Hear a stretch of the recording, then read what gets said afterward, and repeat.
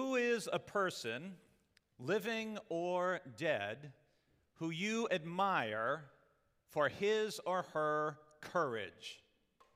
I want you to think about that. Have someone in mind. And what did he or she do? Why do you admire him or her? Two people for me are Joshua Lawrence Chamberlain and Dick Winters, who served in the U.S. Army in the U.S. Civil War and in World War II, respectively. Some people today might say Vladimir Zelensky, the president of Ukraine. But courage is not limited to those in the military or to those who are heads of state. Courage is frequently shown by people who are largely unknown except to those who are closest to them. And there are many forms of courage, from physical courage in battle or in a trial that tests one's physical strength and endurance, like when you're adrift at sea, such as Eddie Rickenbacker and Louis Zamperini were during World War II in the Pacific Ocean. There is the courage of mothers trying to care for their children and to protect them in terrible circumstances. Courage is a virtue that I think is universally admired, and it helps you in almost any situation that you're facing in life.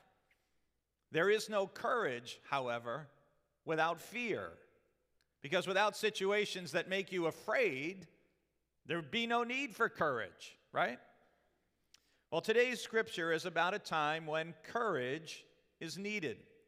And Doreen gave you some of the background. It's the year 520 BC. And the Lord sends the prophet Haggai to bring inspiration and motivation to the people of God who are living in difficult times economically, politically, socially, and spiritually. The nation of Judah had been an independent country with its own king, with defined borders, with a decent agriculturally based economy, all centered spiritually around worshiping God at the magnificent temple built by Solomon. But now they are a conquered, defeated people, a small province at the western outskirts of the Persian Empire.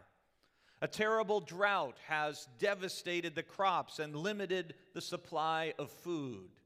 All that remains of the once magnificent temple is a burned out shell of a building and a small half-hearted attempt at rebuilding it that was still not complete some 16 years later. The relationship between the people returning from exile in Babylon and those who had remained in Judah working the land was often contentious and divisive as disputes arose over land ownership as people tried to eke out a living. And to this politically impotent, economically depressed, socially divided, spiritually fearful, and discouraged group of people, the Lord sends the prophet Haggai. Listen to our scripture as we pick it up in chapter 1. In the second year of King Darius, in the 7th month, on the 21st day of the month, the word of the Lord came by the prophet Haggai, saying, "Speak now to Zerubbabel, son of Shealtiel, governor of Judah, and to Joshua, son of Jehozadak, the high priest, and to the remnant of the people, and say, who is left among you that saw this house in its former glory? How does it look to you now? Is it not in your sight as nothing? Yet now, take courage, O Zerubbabel, says the Lord. Take courage, O Joshua, son of Jehozadak, the high priest. Take courage, all you people of the land, says the Lord. Work, for I am with you, says the Lord of hosts, according to the promise that I made you when you came out of Egypt. My spirit abides among you. Do not fear. For thus says the Lord of hosts, once again, in a little while, I will shake the heavens and the earth and the sea and the dry land, and I will shake all the nations so that the treasure of all nations shall come. And I will fill this house with splendor, says the Lord of hosts. The silver is mine, and the gold is mine, says the Lord of hosts. The latter splendor of this house shall be greater than the former, says the Lord of hosts, and in this place I will give prosperity, says the Lord of hosts. This is God's word for us for today. Well, Haggai takes on the task of leadership at a time when it's desperately needed. In his time and in ours, the task of leaders is to create a sense of urgency, to embrace change, and to bring clarity to the mission that God calls us to do. That's the task of leaders. And that's exactly what we see Haggai is doing. The Lord has several things to say through the prophet. And as I was reading through the book this week, once again, one phrase that just kept coming to me over and over is, things get worse until you put God first. Things get worse until you put God first. In chapter 1, the Lord asks the people to consider how they're doing. How's life going? Well, God is pushed aside rather than first in their lives. And the answer to that is lousy. And much like the book of Deuteronomy, Haggai ties obedience with prosperity and disobedience with difficulty. And there's a certain degree to which that is the case. Now, please understand, I am not saying that if you put God first in your life, then your life is going to be nothing but blessings and nothing bad will ever happen to you or anyone you care about, and you'll never get sick and you'll never have adversity. We know that's not true. Some of the most faithful people who have ever lived have endured poverty, physically debilitating conditions, and even persecution, even martyrdom. John the Baptist, Jesus, and Stephen were fairly faithful, obedient people. And they all were killed because of their faithful obedience. So again, don't hear me saying if you have faith, everything's going to be sweetness and light, as my mother used to say. However, I believe it's also true that when you don't put God first in your life, life often goes from bad to worse. Things get worse until you put God first. This was certainly the experience of the people in Haggai's day. They didn't have enough food, they didn't have enough of anything. And when we look at our own culture and the selfishness, the materialism, the violence, the abuse, the hypocrisy, let's be honest, the same can be said about us. The Lord says things are bad because people have neglected God's presence and place in their lives and in their community. And the prophet's message in response to this down-and-out situation is somewhat unusual for the prophets based on what we've seen, because Haggai says, hey, we got to rebuild the temple. We need to give witness to God's presence and power and centrality in our lives, even and especially in difficult times. Now, in the Bible, we've seen that the prophets are almost universally down on a temple or even the idea of a temple, including the prophets Nathan, Isaiah, and Jeremiah, for example. They're critical for a variety of reasons. Even before a temple was built, the prophet Nathan was reminding King David how early in Israel's history, because David was already thinking, it'd be great for me to build a magnificent temple that every time someone looked at it, they think, oh, what amazing king David was. And Nathan reminds David, hey, you remember how under the leadership of Moses, God's people were always on the move, following wherever God led. And Isaiah and the prophets expressed the Lord's, frankly, disgust towards sacrificing multitudes of animals all the time and having all these solemn rituals and assemblies, while not doing justice, not ceasing to do evil, not helping those in need, which God was more concerned about. And folks got so wrapped up in that magnificent temple that Solomon built that they missed who God wanted them to be and what God wanted them to do as God's people. Well, now by Haggai's time, the fabulous and opulent temple was nothing but a burned out wreck. And changing circumstances sometimes require changes in thinking. And so the Lord conveys through the prophet that as long as the temple is neglected, which is symbolic of the Lord remaining low on the people's priority list, instead of God helping to shape their priorities, God says, look, as long as you neglect me, there's going to be trouble. It's part of why I'm very glad, as Jill said this morning, I'm really happy we're taking such good care of our building, right? Lord can't say we're neglecting the Lord's house here at BBC. Notice the lovely paint job. But if God is saying through the prophet, though, that God yearns to enter into a deeper relationship with the people, and having the focus of let's rebuild the temple, it will serve to unite the people while restoring their spirits and giving them some hope as they look toward the future. But we also know that whenever work goes forward, that always leads to new challenges. And in this case, it was some people having the wrong attitude and mourning what they had lost, waxing nostalgic about the old days when Solomon's temple was there, rather than continuing to praise God for the fact that they were still alive and for all that they still had and what remained. And that was a danger not only then, but it's a danger for the church today. And I mean church with a capital C, not just our congregation. And some of the older generation in Haggai's day recognized that, you know what, that new building, it really doesn't compare well with the old one built by Solomon. The second temple, Ezra says, was nothing in their sight.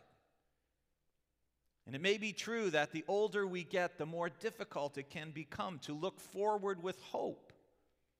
As our body ages and changes, as we're not able to do quite what we used to be able to do, as more of our life lies behind us rather than ahead of us, and I'm not picking on anybody, this is true for me. And the criticism of those older people back then, it could have been contagious, potentially infecting and hindering the perceptions and activities of those who were younger and had never even seen that former temple and were just glad they were going to have a new one. And regardless of our age, we know it's often easier to complain than to compliment, to criticize rather than to constructively assist, to tear down rather than to build up.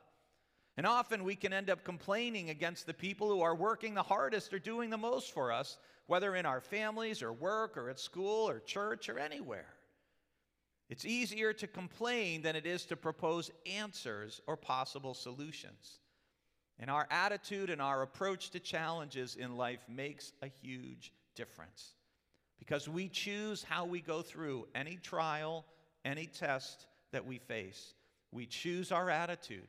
And the Lord basically says through the prophet, dedication to the task is more important than nostalgia for the past. Dedication to the task is more important than nostalgia for the past. Just like Jesus says in Luke chapter 9 and verse 62, no one who puts his hand to the plow and looks back is fit for the kingdom of God. Haggai is trying to help move God's people into the future. But some folks are hesitant, they're reluctant, they're fearful, they're skeptical, and thus unable to help make God's future a reality. And that's a problem. And so here comes the prophet trying to solve this problem. And he says, take courage. Take courage. Courage is needed because it's easy to be fearful or negative, to have no faith or to lose our faith. It's easy to be scared in the face of whatever challenge you are facing in your life today. It's easy to be scared. And God knows that the political and religious leaders, Zerubbabel and Joshua, that they need courage. He knows that the remnant of the people, that they need courage. So he tells each one of them, take courage. Because you can be paralyzed by fear. You can suffer paralysis by analysis and do nothing. And God says, take courage and work, for I am with you. My spirit abides among you. Do not fear. God's Spirit stands in our midst. And when the Lord says, take courage and work, God is speaking concerning both your attitude and your effort. And through our relationship with the Lord and trusting in God's promises, we're to cultivate an attitude of courage and faith, of believing that nothing, as Jesus said, truly will be impossible with God.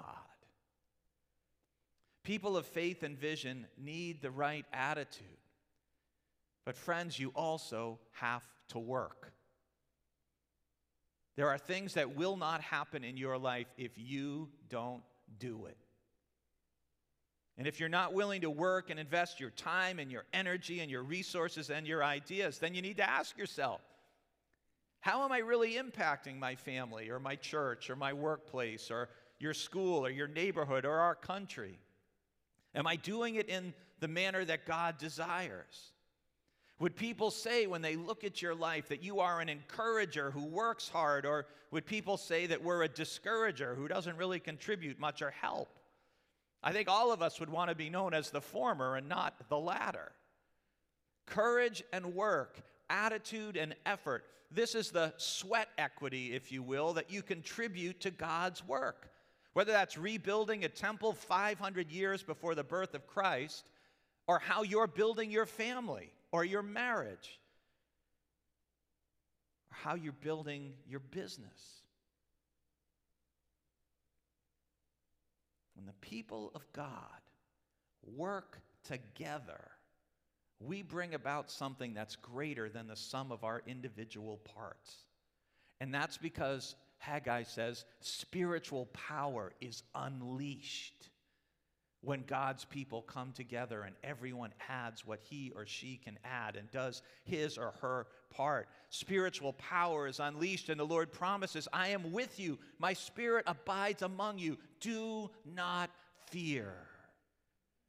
And the Lord promises towards the end of the passage I read, because they're worried about, where are all the resources going to come to rebuild this temple? They're all feeling, really poor and impoverished. They're hurting. And, it's kind of like the couple who was leaving the church after the pastor preached a really strong stewardship sermon about the importance of giving. And the husband is saying to the pastor as he walks out of the church, I'm so glad to hear you say you didn't know where the money was going to come from, because I thought you wanted it from us. And here in Haggai, the Lord says, I'm the one. I will do it. I will shake the heavens and the earth and the sea and the dry land. I'm going to shake the nations, and I'm going to fill this house. I'm going to give you what you need. God promises to provide the resources for what the Lord is calling the people to do. And friends, we have been so blessed to see this happen over and over again here at BBC through the years. We just see this happen. Whatever we have felt led and called by God to do, God has shaken and filled and given, and you have, and we've been able to do the next thing and the next thing. I mean, we're a testament to what Haggai is saying. And God still wants to be in relationship with people, and I believe one thing the Lord wants right now in our whole country is churches that are rebuilding and investing in their communities. This is just needed all across the country. And the challenge in our time is not so much rebuilding a physical temple. We're really blessed with the facility we have and how we're able to care for it. Now, the real task today is rebuilding hope. It's helping those in need. It's sharing God's love in Christ in practical ways that even those who don't share our faith can't ignore. And churches that welcome people and groups into their facilities while releasing people and resources into their communities to engage their communities, it has a rippling effect in every place where God has placed a church. The renovation we recently did at Cape Cod Foster Closet that we shared about at the annual meeting, that's just one example. The generosity of this church in responding to needs, both locally and as far away as Ukraine, is another amazing example of this truth. And we engage in acts of generous grace in response to the generous grace that God has shown to each and every one of us. For Christians, the temple of God is no longer a physical building. It's a spiritual house. It's the church that Paul says in Ephesians is built upon the foundation of the apostles and the prophets.